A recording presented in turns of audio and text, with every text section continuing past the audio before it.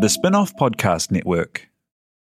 Are you making the most of your KiwiSaver investment? Generate is an award-winning KiwiSaver provider with a track record of strong long-term performance. Making a smart decision now could add tens of thousands of dollars by the time you reach retirement. Book a no-obligation chat with a Generate KiwiSaver advisor today at generatekiwisaver.co.nz/get-advice.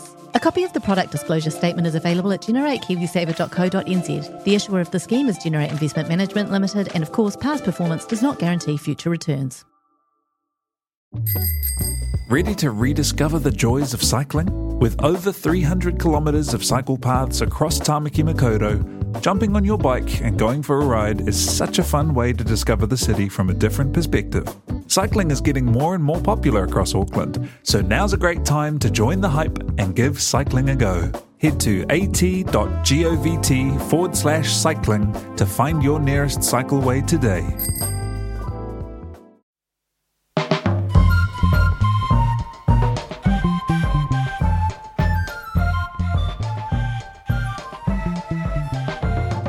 So that is Pink Cola that you can hear in the background, and that means we at the Offspin are back. It's the Spin-Off's Cricket Podcast. My name's Alex Bray. I'm here as always with Simon Day. G'day. Kia ora, Alex.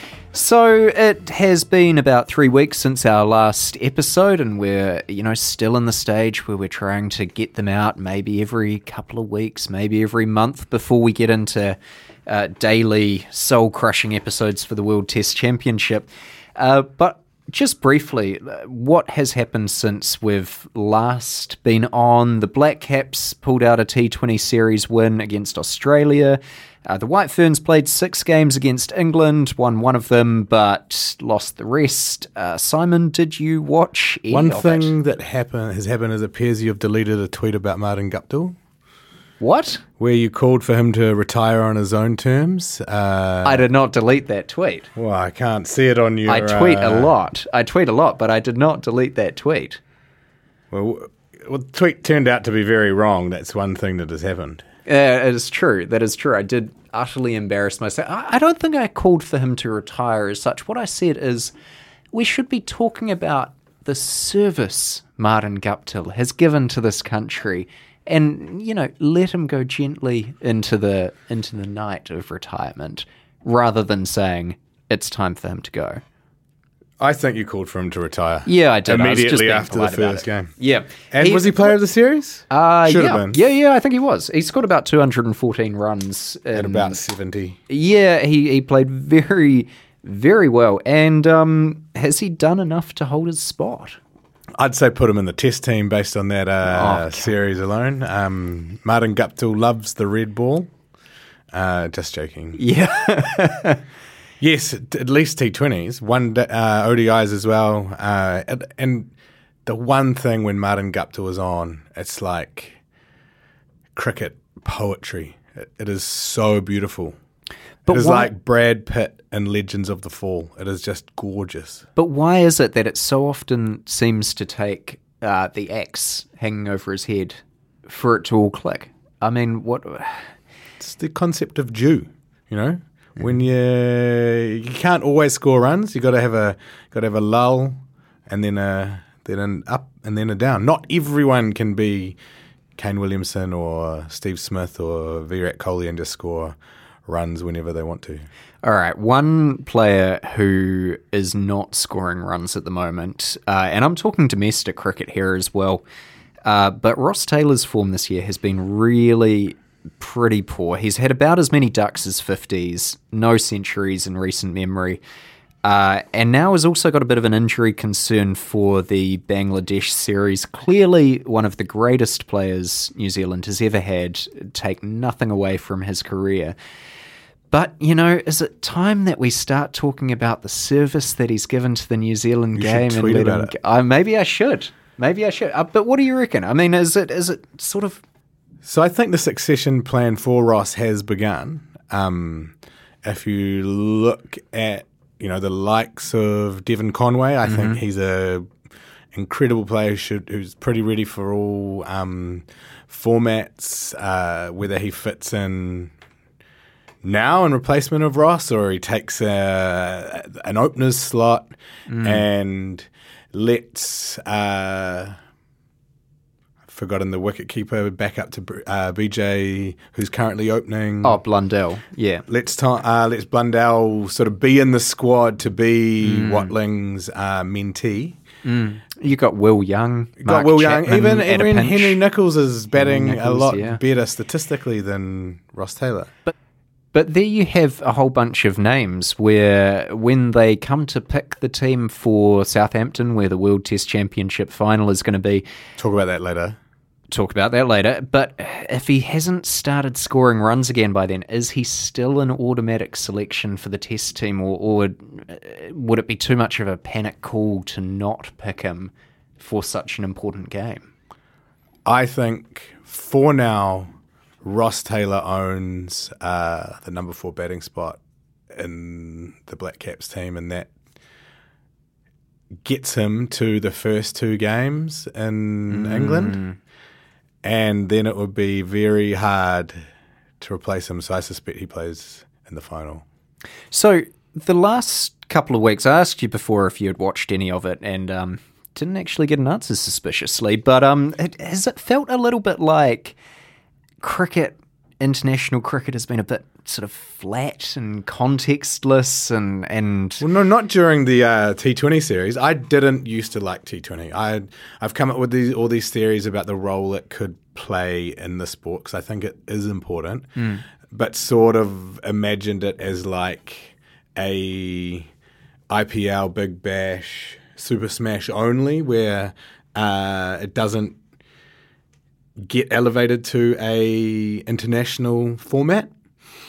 Having watched that series against Australia, I loved it. And I think T20 is changing ODI cricket, is changing Test match cricket in a really big way that I've come to appreciate the role that it has in the cricket ecosystem, and that's allowed me to enjoy it more. And at the same time as the T20 series was going on, the bizarre Test series in India was happening at the same time, which I also really loved. That's true. And, if you look at Pant, for example, he is the way he plays and the way he can change a game, a 5-day game, is a product of his experience at the IPL. Yeah, I suppose so. I mean, I feel like, after the series were gone for the White Ferns, I kind of started to tune out of international cricket a bit and started looking around at what's happening in other parts of the world and checking up on Usman Khawaja's scores for Queensland and stuff like that, like real nerd shit. But I loved it, and it was really fun to see. It wasn't fun to see Kyle Jamieson struggle, but it was quite funny. Like literally days and weeks after he was sold for such a big price. 10, 20 billion or something like that. I can't remember the exact number. It's gone hyperbolic in my brain. Yeah. But it, I wonder if the money affected his ability to perform in those games. I mean, it would, not to say that it would go to your head as such, because I've got no idea whatsoever about what his mental state is. But it would be kind of hard not to think about the fact that you're kind of set up for life all of a sudden. I think it goes to your head in a different way, though. Like everyone's watching. Yeah. You know that you've got this expectation to fulfill, and that was one of the things that was in my sports WhatsApp group anyway, most talked about as part of that series, is how much he struggled. He probably bowled like 2 good overs in the whole series. And I think I don't think it was relaxed. I don't think he was just kicked back and feeling chill about if he played well or not, because he never has to work a day again in his life. Yeah. I think he was feeling the pressure. I wonder what it would be like to have a job where you can get a big payday. I don't think either of us will ever know. Cricket podcastings are not the most lucrative profession. But it beats having a real job. In terms of the White Ferns, they lost the ODI series 2-1. They lost the T20 series as well. Kind of the only highlight was a really storming century from Amy Satterthwaite. She partnered with Amelia Kerr to just drag a chase home against England, and that was really, really cool. But I mean, are they good enough? Are they just playing against the best team in the world at the moment? Are they sort of? Thank God we've got an extra year for the World Cup. Well, yeah. It does feel a little bit at the moment like the team is sort of caught between two different iterations of it. Like there's an old guard. I think Susie Bates is a really notable absence. Great on the commentary, but would probably prefer to see her out on the field if that was possible. I need Susie to relax a bit in the commentary box as well. Right. I think she was fantastic on the off spin with us. She was. But she's like Kyle Jameson, feeling a little bit tense in the new role under a bit of pressure. Yeah. And I think, Susie, if you're out there listening, just pretend like you're at the pub with your mates having a few beers, telling them about what you know about the cricket. That is the most, I don't really use this term all that much, but that is the most incredible mansplain I've ever heard. A cricket podcaster telling with an audience of international about cricketer 30. Sorry. We're going to have to leave that in, I think. It's got to stay. It happened. So, two other big bits of cricket news at the moment. Kane Williamson is out of the upcoming Bangladesh series. They're calling it injury management, but I mean, come on, afterwards he's off to the IPL. Is it at all suspicious that Kane Williamson's injury management always seems to coincide with low priority series? And more to the point, do you care? No, I'm comfortable with him managing his load. It's like Kawhi Leonard, you got to use your best players when you need them most. And I'm comfortable with him being at his peak in England. So rest Kane Williamson, I say. All right, and the other bit is there's going to be a brand new sports radio network launched in New Zealand, and their breakfast host is going to be none other than decent international batsman and very, very good pony punter Brendan McCullum. Great talent, great broadcast talent. Incredibly good talent, and it has been fantastic on commentary this summer, and dare I say it, maybe it could be a nice chance for the rights to go somewhere other than Magic Talk. Well, do you know how it's going to work? Like, has they bought some frequencies? They've got the trackside frequencies. So can you listen to trackside on the radio? You used to be able to, yeah. Classic. Or you might even still be able to. It's not really my thing. I'm bad at gambling. Do we still have a minister of horses or racing, or whatever Winston was, or without him in government, is that gone? Amazing trivia is that job wasn't actually created for him, like the popular understanding was. Someone had to correct me on it. I put it in a bulletin once, and they were like, "No, that's not true." I was very shamed out by it. But you never know. The network SEN in Australia, they have a lot of very important sports rights over there. Maybe they're going to start bidding for the radio comms over here as well. Cool. Because right now, it's full of climate change deniers and conspiracy theorists. I like some of the Magic Talk team. I'm a big fan of Ricky Swinnell. I'm a huge fan of hers. And big fan of Mark Craig, friend of the Offspin. Big fan of Mark Craig. Only an international batsman to hit his first ever ball in Test cricket for 6. Very true. Very true. And the Peter Williams morning show, is just a fount of wisdom and knowledge every day. We should probably stop shit-talking and get to the actual interview that we're doing today. And it's a very, very interesting conversation. We recorded it just before. It is with the CEO of the 2022 Women's Cricket World Cup. And this is a tournament which is it's enormous for New Zealand cricket to be hosting it.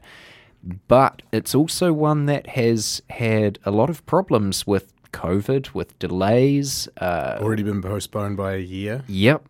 And good for the white ferns, as we discuss. Well, yeah, exactly. And so we'll get into a lot of the, I don't want to sound too corporate speak here, but the challenges and opportunities that come with such a massive event like that.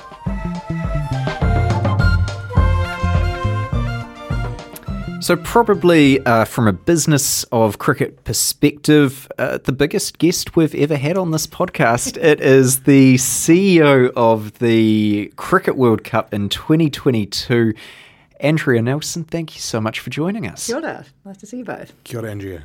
I just want to know, how did you come to get this job in the first place? How does one get to be the CEO of a Cricket World Cup? Yeah, so I actually started in journalism in New Zealand way back when, and I briefly had a gig as a sports journo, but I didn't actually know that in rugby you couldn't throw the ball forward, so I was not a fully educated, I'd come from... Anyway, went from there and did my OE and really fell into it. In Australia, I worked on the Rugby World Cup promotion for the government side and then got the job of a lifetime in London on the Olympics. So we bid for the Olympics, we won the bid, we staged the Olympics, we staged the Paralympics, wrote the report and moved home to New Zealand. So that was sort of my...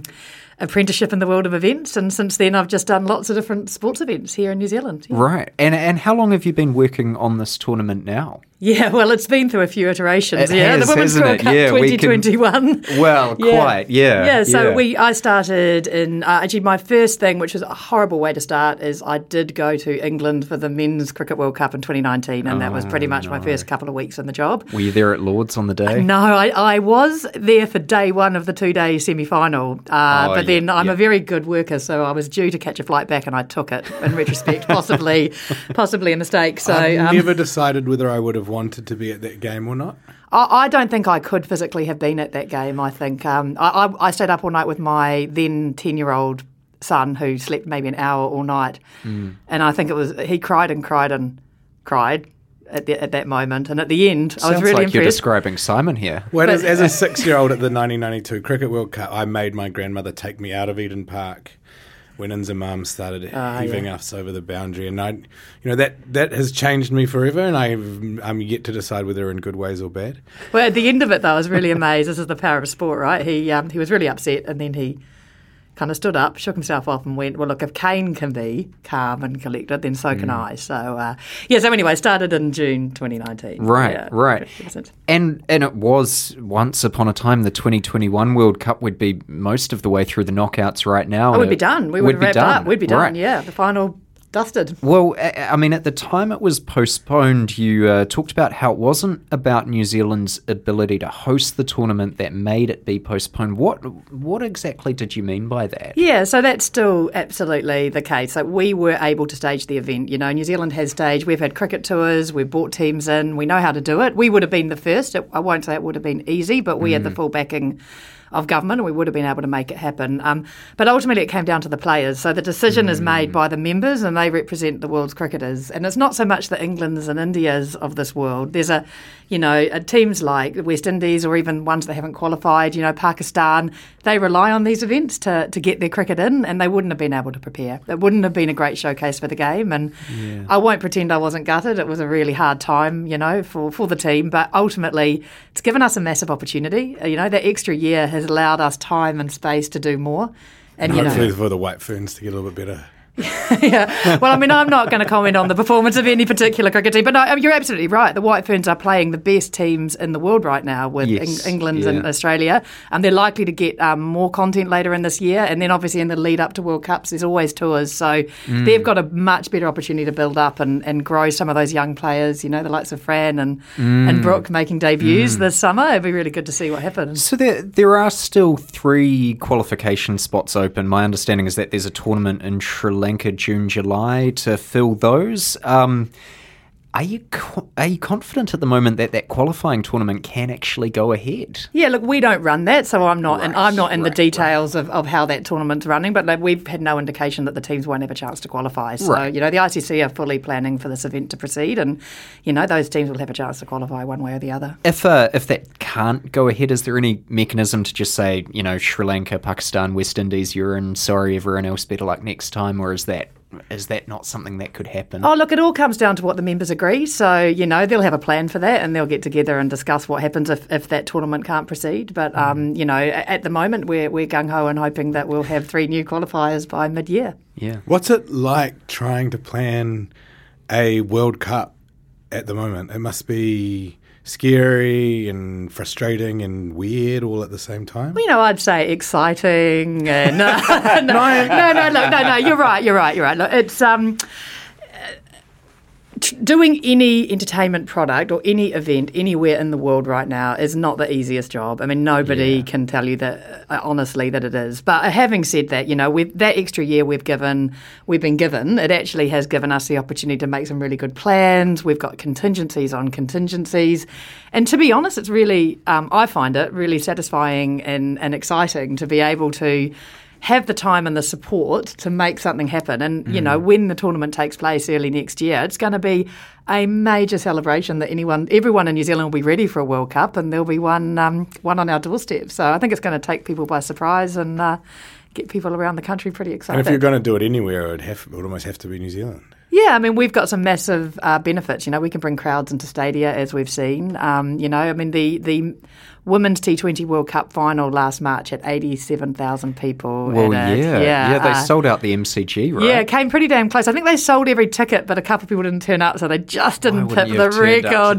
But honestly, you get your Katy Perry concert in for free. So, for us, that's really a good opportunity. And I know the ICC are excited about coming here and being able to hold an event here. But, March next year, it's 12 months away, There's a lot of... And I guess to your point, Simon, you can't obsess about what things are happening at any point in time, and you can only control what you can control. Tiny part of so we just see it as environment. We've got to grow, do the right thing by New Zealand and by women's sport and by women's cricket, and we've just got to talk to people and get them excited and focusing on the positives, because that's what will make it happen. Did it give you any pause for thought when the Women's Rugby World Cup got postponed? Did that sort of make you think, oh shit, this might not actually come together? Or no, not at all. I mean, we were well across their conversations, and we talk to government all the time in terms of it, and we're very, they had a very different proposition, a different time of year, contact sport, 11 teams. There's a lot of every event's kind of different. Where cricket has some really great advantages in this environment. Often teams tour countries before a World Cup. Often.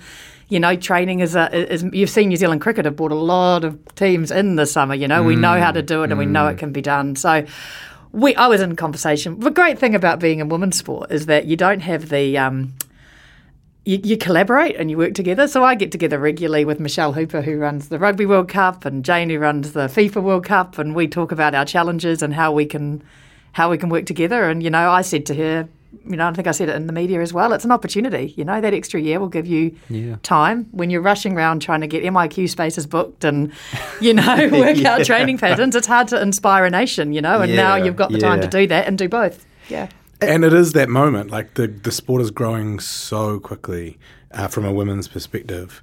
Like that extra year could be the difference between sold-out crowds and 3/4 full. I mean, I always think about this summer, I was playing cricket with my whānau at Hātepe, and my little nephew hit a 6, and he went, yeah, Sophie Devine, that's an amazing bit of momentum. We actually have, without being incredibly boring for a sports podcast, we have a corporate vision. Take a seat. I heard you refer to matches as content. No. Well, you can take the girl out of sports business, but our vision is to own the moment, exactly as you say. Own the moment in women's sport. You can stage a great event, and then it's forgotten. You got to actually take the opportunity that you're given when you stage it to think, what can we do differently? So, for example, one thing I was really passionate about, and the extra year allowed us the chance to do, at Eden Park, if you're going out to play, or often, best example would be Basin Reserve. The Blaze girls used to have to go home after the match because they couldn't have a shower in the stadium. Oh, right? Wow. Because the showers don't have doors. Men, you've got urinals, you don't have cubicles, you've got showers without doors, because men for some reason like to shower without curtains. I don't know. You're kidding. It's not Jocks. female appropriate. So jock. thanks to some Sport New Zealand funding, we're actually able to, all of our venues will have gender appropriate bathroom facilities. That's unbelievable. So cubicles, curtains on showers. It sounds like small things, but it makes a really big difference. So Yeah, absolutely. Yeah. I probably would have had to go home to shower as well, to be honest. I not one to shower with the door open, with the curtain pulled back. It was eye-opening for me, actually, I have to say. But, and talking to the woman down in Wellington who runs Cricket Wellington, General Manager Liz Perry, used to play for the White Ferns. Oh, yep. She talks about it, and she says, it's not just about the practicalities of not being able to go, you have to go home. It's actually the feeling that you're in a space that's not designed for you. Yeah. You're a professional athlete. You're representing your country or your federation, and you've got to go. The toilets aren't made for you. That's not great. So that's the sort of thing. I guess corporate visions notwithstanding. It is about doing more than just staging the event and using the event to change. Change the world for women's athletes. Yeah, that's really cool. Is the fact that you can change the world through sport. It's that opportunity. Well, I'm a bit of a softie, right? And I guess I started in the Olympics, and we did. Seb Coe stood up and said, we want to inspire a generation. That was the London 2012 thing. But I know working there that we actually made choices along the way, always about youth, always about what can we do to bring more people into sport. And, that sort of taught me a lesson about what major events can achieve. And they don't have to be Olympic Games, I've worked on some, like Rugby League World Cup, back in 2017, what that did for the Tongan community here and for bringing people together and celebration. I mean, that was a real privilege. See people driving around with 12 Tongan flags from their People Mover. It's amazing. It was honestly the most incredible thing to work on, and so I think those major events can do more than just, create a great content. For media verticals such as yourself. As long as you never start saying cricketainment, we'll probably be okay. What cricketainment? Oh, it was a Matthew Hayden thing. It was horrible. Really? Horrible stuff. I don't hear it. Awful. I think he described the Big Bash as that or something. Dreadful. Cricketainment. Stuff. Yeah, no, I'll steer clear of that one. It's kind of a hard question to phrase right, but is a Women's Cricket World Cup an event that is expected to turn a commercial profit, or is it seen as more like a loss leader for the sport as a whole? Yeah, I wouldn't use the phrase loss leader, but I think we think about it as an investment in women's sport and in sport generally. So by using the opportunity to host a World Cup here in New Zealand, it's part of New Zealand cricket's plan to bring more women and girls into the game, And so, being frank, look, we are aiming to be a financially successful tournament, but ticket sales are not, for us, attendance is more important than ticket revenue. Right. So, you would have seen we've got venue packs on sale now where you can go and see 7 matches at the Basin Reserve for $30. That's very, very affordable. Right. Yeah, so that's a short, quite remarkable, actually. Unapologetically affordable. But that's a short-term offer. We will have. I think we've announced our normal ticket prices be $15.05. Do you have an Eden Park deal? Yeah, there's 2 matches at Eden Park. So there is India Australia on Saturday night, and then New Zealand England on the Sunday, and you can get 2 for 1. So $15 will get you both of those. Yeah, so that's pretty good. No, look, and we're really going to be out there, talking to people around the country and saying, a lot of people say, I support women's sport, it's a very worthy thing to do. Well, this is an opportunity to put not that much money where your mouth is, put your bum on the seat, get out there and show your support, because it is great content. I think the summer and the Super Smash has shown that, it's gripping, fantastic cricket, and there's absolutely no barrier to people getting involved. We want to put on a great World Cup. It's going to feel like a global event. It's going to be exciting. Kids will have a great time. The mums and the dads will have a great time, and you can do it $15 for 2 matches, which is pretty spectacular. So the answer to your question is, you do have to work a bit harder sometimes to convince some people, and what they've found a lot in other women's sports events is your traditional sports fans, they might not be the people that are easiest to convert, Often you're bringing new people into the sport. Yeah. If you're not into it, you're out of touch, though. Like, I spent this morning at the gym doing kettlebell swings, watching. It's very impressive. Thank you. It's to forgotten Mitch's surname. McClenaghan taught me that to improve my bowling speed, it's all about my booty. Right. So I'm really invested in my posterior chain and my glutes. But I was doing my kettlebell swings, watching South Africa play India in a women's cricket match, and it was such high quality sport. It is worth watching if you like sport. And it's also like the personalities. It's the same as the men's game. And I think even more so in women's cricket because of the stage of development it's at. There's the big players. If you get Sophie Devine out, you know you've got one up. You know, she's a game changer, right? She comes and plays and she can change a game. Yeah. And you see that throughout women's cricket. There's a one player from Sri Lanka who, when she comes on, she hits sixes left, right and centre. It's absolutely scintillating. You know, so I think you're right. You are out of touch if you're not giving it a go. But telling people they should do something generally isn't very successful. Totally. So, you know, what we want to do is sell, you know, we're getting started. The campaign will kick in later this year, but we want to basically just spread the word and say this is going to be an amazing global celebration. Outside of Auckland, all of our stadiums are grass banked. You'll be able to sit back and enjoy a lovely day at the cricket, you know, really uniquely Kiwi experience. And, you know, what I think would surprise people is how many people internationally will see it. So the women's final T20, the global viewership across all their channels was 1.1 billion people. Wow. So the Men's Rugby World That's Cup incredible. doesn't reach that kind of number from what I'm aware. Are you going to rig the tournament to get India into the final to ensure that you end up with that kind of audience again? BCCI does that. Absolutely not. No, we are a fair and equal. All of our players will have a very similar, wonderful experience playing in New Zealand. I mean, speaking of the very good at this.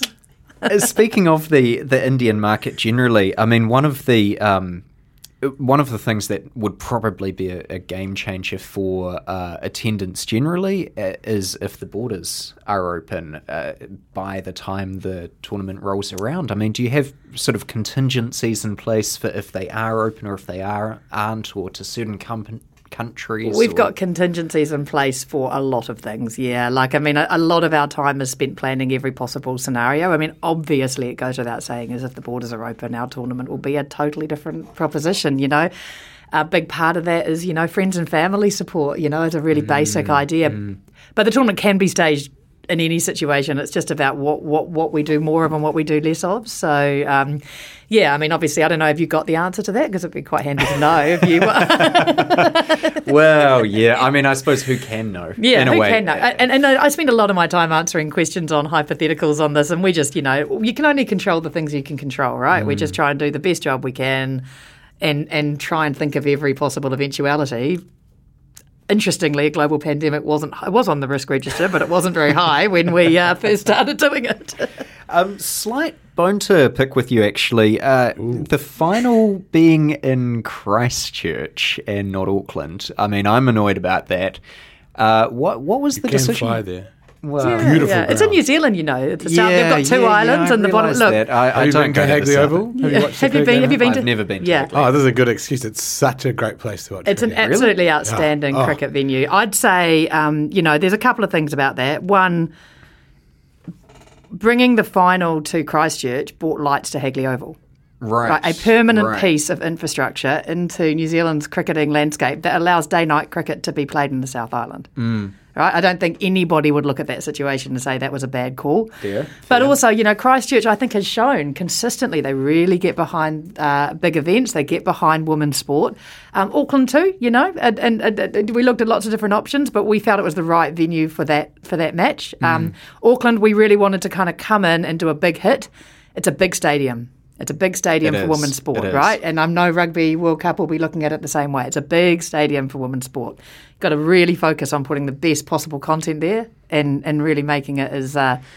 Yeah, I suppose is the consideration there that for the games at the business end of the tournament, you really just want stands full, basically, like for the look of the event or for the kind of impression that people take away from it? Look, setting a schedule has got so many considerations, right? There are, I mean, we, for example, had to redesign our schedule when we were postponed, and two of our venues our semi-final venues were Hamilton and Tauranga, and they were no longer available because accommodation. There was another event that had already booked all the accommodation in that area. So we had to, So, like, I mean, there's no one factor or another, but I think it's appropriate that our tournament finishes in Christchurch. I think it opens in Tauranga. You know, it's a nationwide tournament. Yeah. It had to be in Auckland. It's really important that Auckland has a prominent place in it. But, I think so, because, I mean, you know, that's but you can get on a plane, you know. You keep saying that. You keep saying that. It's lovely, Christchurch. If you book soon, it'll be like $30 as well. Yeah, that's true. Particularly this time of year. Will you put in the extra seats, or will it be just the... No, Grassbank Stadium. Grassbank Stadiums. Yeah, all around the country. And I think that's as much about the experience as well. We want to be, we're creating a different kind of environment. It's not going to be like a men's World Cup, and those Grassbank stadiums I think will be really great. I was on the front of the added seating at the first game of the 2015 World Cup against Sri Lanka, and was with my father-in-law, my brother-in-law, my uncle-in-law, and my cousin-in-law, if those are things. I had quite a lot of beers because I was really excited. And about 2/3 of the way through the game, there was a policeman standing right in front of me, and his hat was exactly the height where I wanted to rest my beer, so I just placed it on his head. And didn't go down so well. Big lecture in front of my father-in-law, which was to be as well. I hadn't even married her at this point.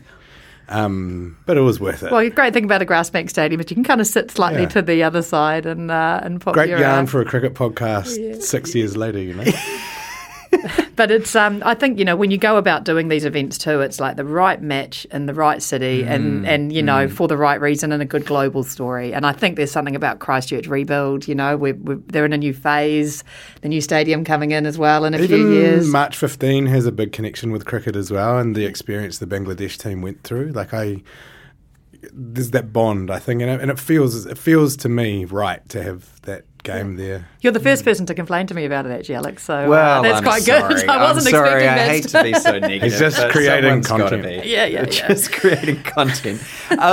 So in terms of sort of big endorsements, the last one had Katy Perry. Who do you have for this one? Well, I mean, endorsement-wise, we have a fantastic group of 100 kind of prominent New Zealanders who are champions of the tournament. Which is really great. But our music, I'm really excited by. Do you want to make it 102 and we'll jump on it definitely. as well? I've actually got a form in my bag, so I'll get you guys to sign up when I leave. I was saying to Tina that she should play this amazing song, which is kind of the song of our event by an artist, New Zealand artist, Jen Wigmore.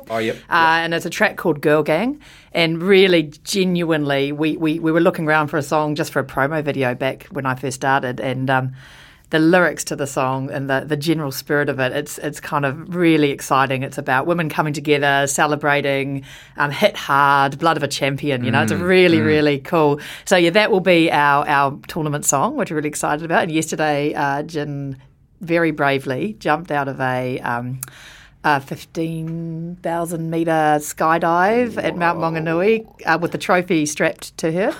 So this is what we expect of our champions, things guys. You do for content. Yeah. Who did you have to insure more, like Jen Wigmore or the trophy itself? They did actually ask her when she landed, which was she more scared of, but hurting herself or hurting the trophy. Imagine dropping it. I mean, it was very firmly attached. Okay, yeah, it was very firmly attached. Yeah.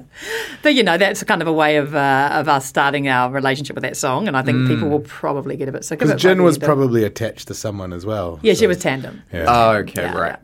We didn't just throw her out of a plane. She had a parachute as well. Yeah. Oh, good. Good to know. Yeah. Good to know. I think we may as well wrap it up there. It has been an absolute pleasure to talk to you. We're incredibly excited about this tournament. We cannot wait. And thank you so much, Andrea Nelson, for coming in. Brilliant. Thanks, guys. We'll get you a ticket to Christchurch, Alex. Put it on the company card. Kia ora, Justin Giovanetti here, and I'm the political editor at The Spinoff. This podcast, like so much of the work we do at The Spinoff, is made possible by the support of our members. To find out more about The Spinoff members and how you can help us keep producing quality, independent journalism, visit members.thespinoff.co.nz and do it today. So that was Andrea Nelson, CEO of the 2022 Women's Cricket World Cup, which will be in New Zealand. As you heard there before, there are going to be some mean deals on tickets, so get amongst as fast as you can to get some of those. That is everything we've got for the Offspin podcast. Glad I'm cricket podcasting, not running a global event. Yeah. Yes. Again, as we've said many, many times, it is so nice to not have to have a real job. Thank you, Simon Day. My pleasure. Thank you, Tina. What have we got now? Just a quiet period in the international cricket No, we've calendar. got Bangladesh tour. Actually, get excited for this one. White Ferns versus Australia. Do we need to edit out the fact that I didn't know we're just about to play Bangladesh? Nah, it's kind of funny. All right.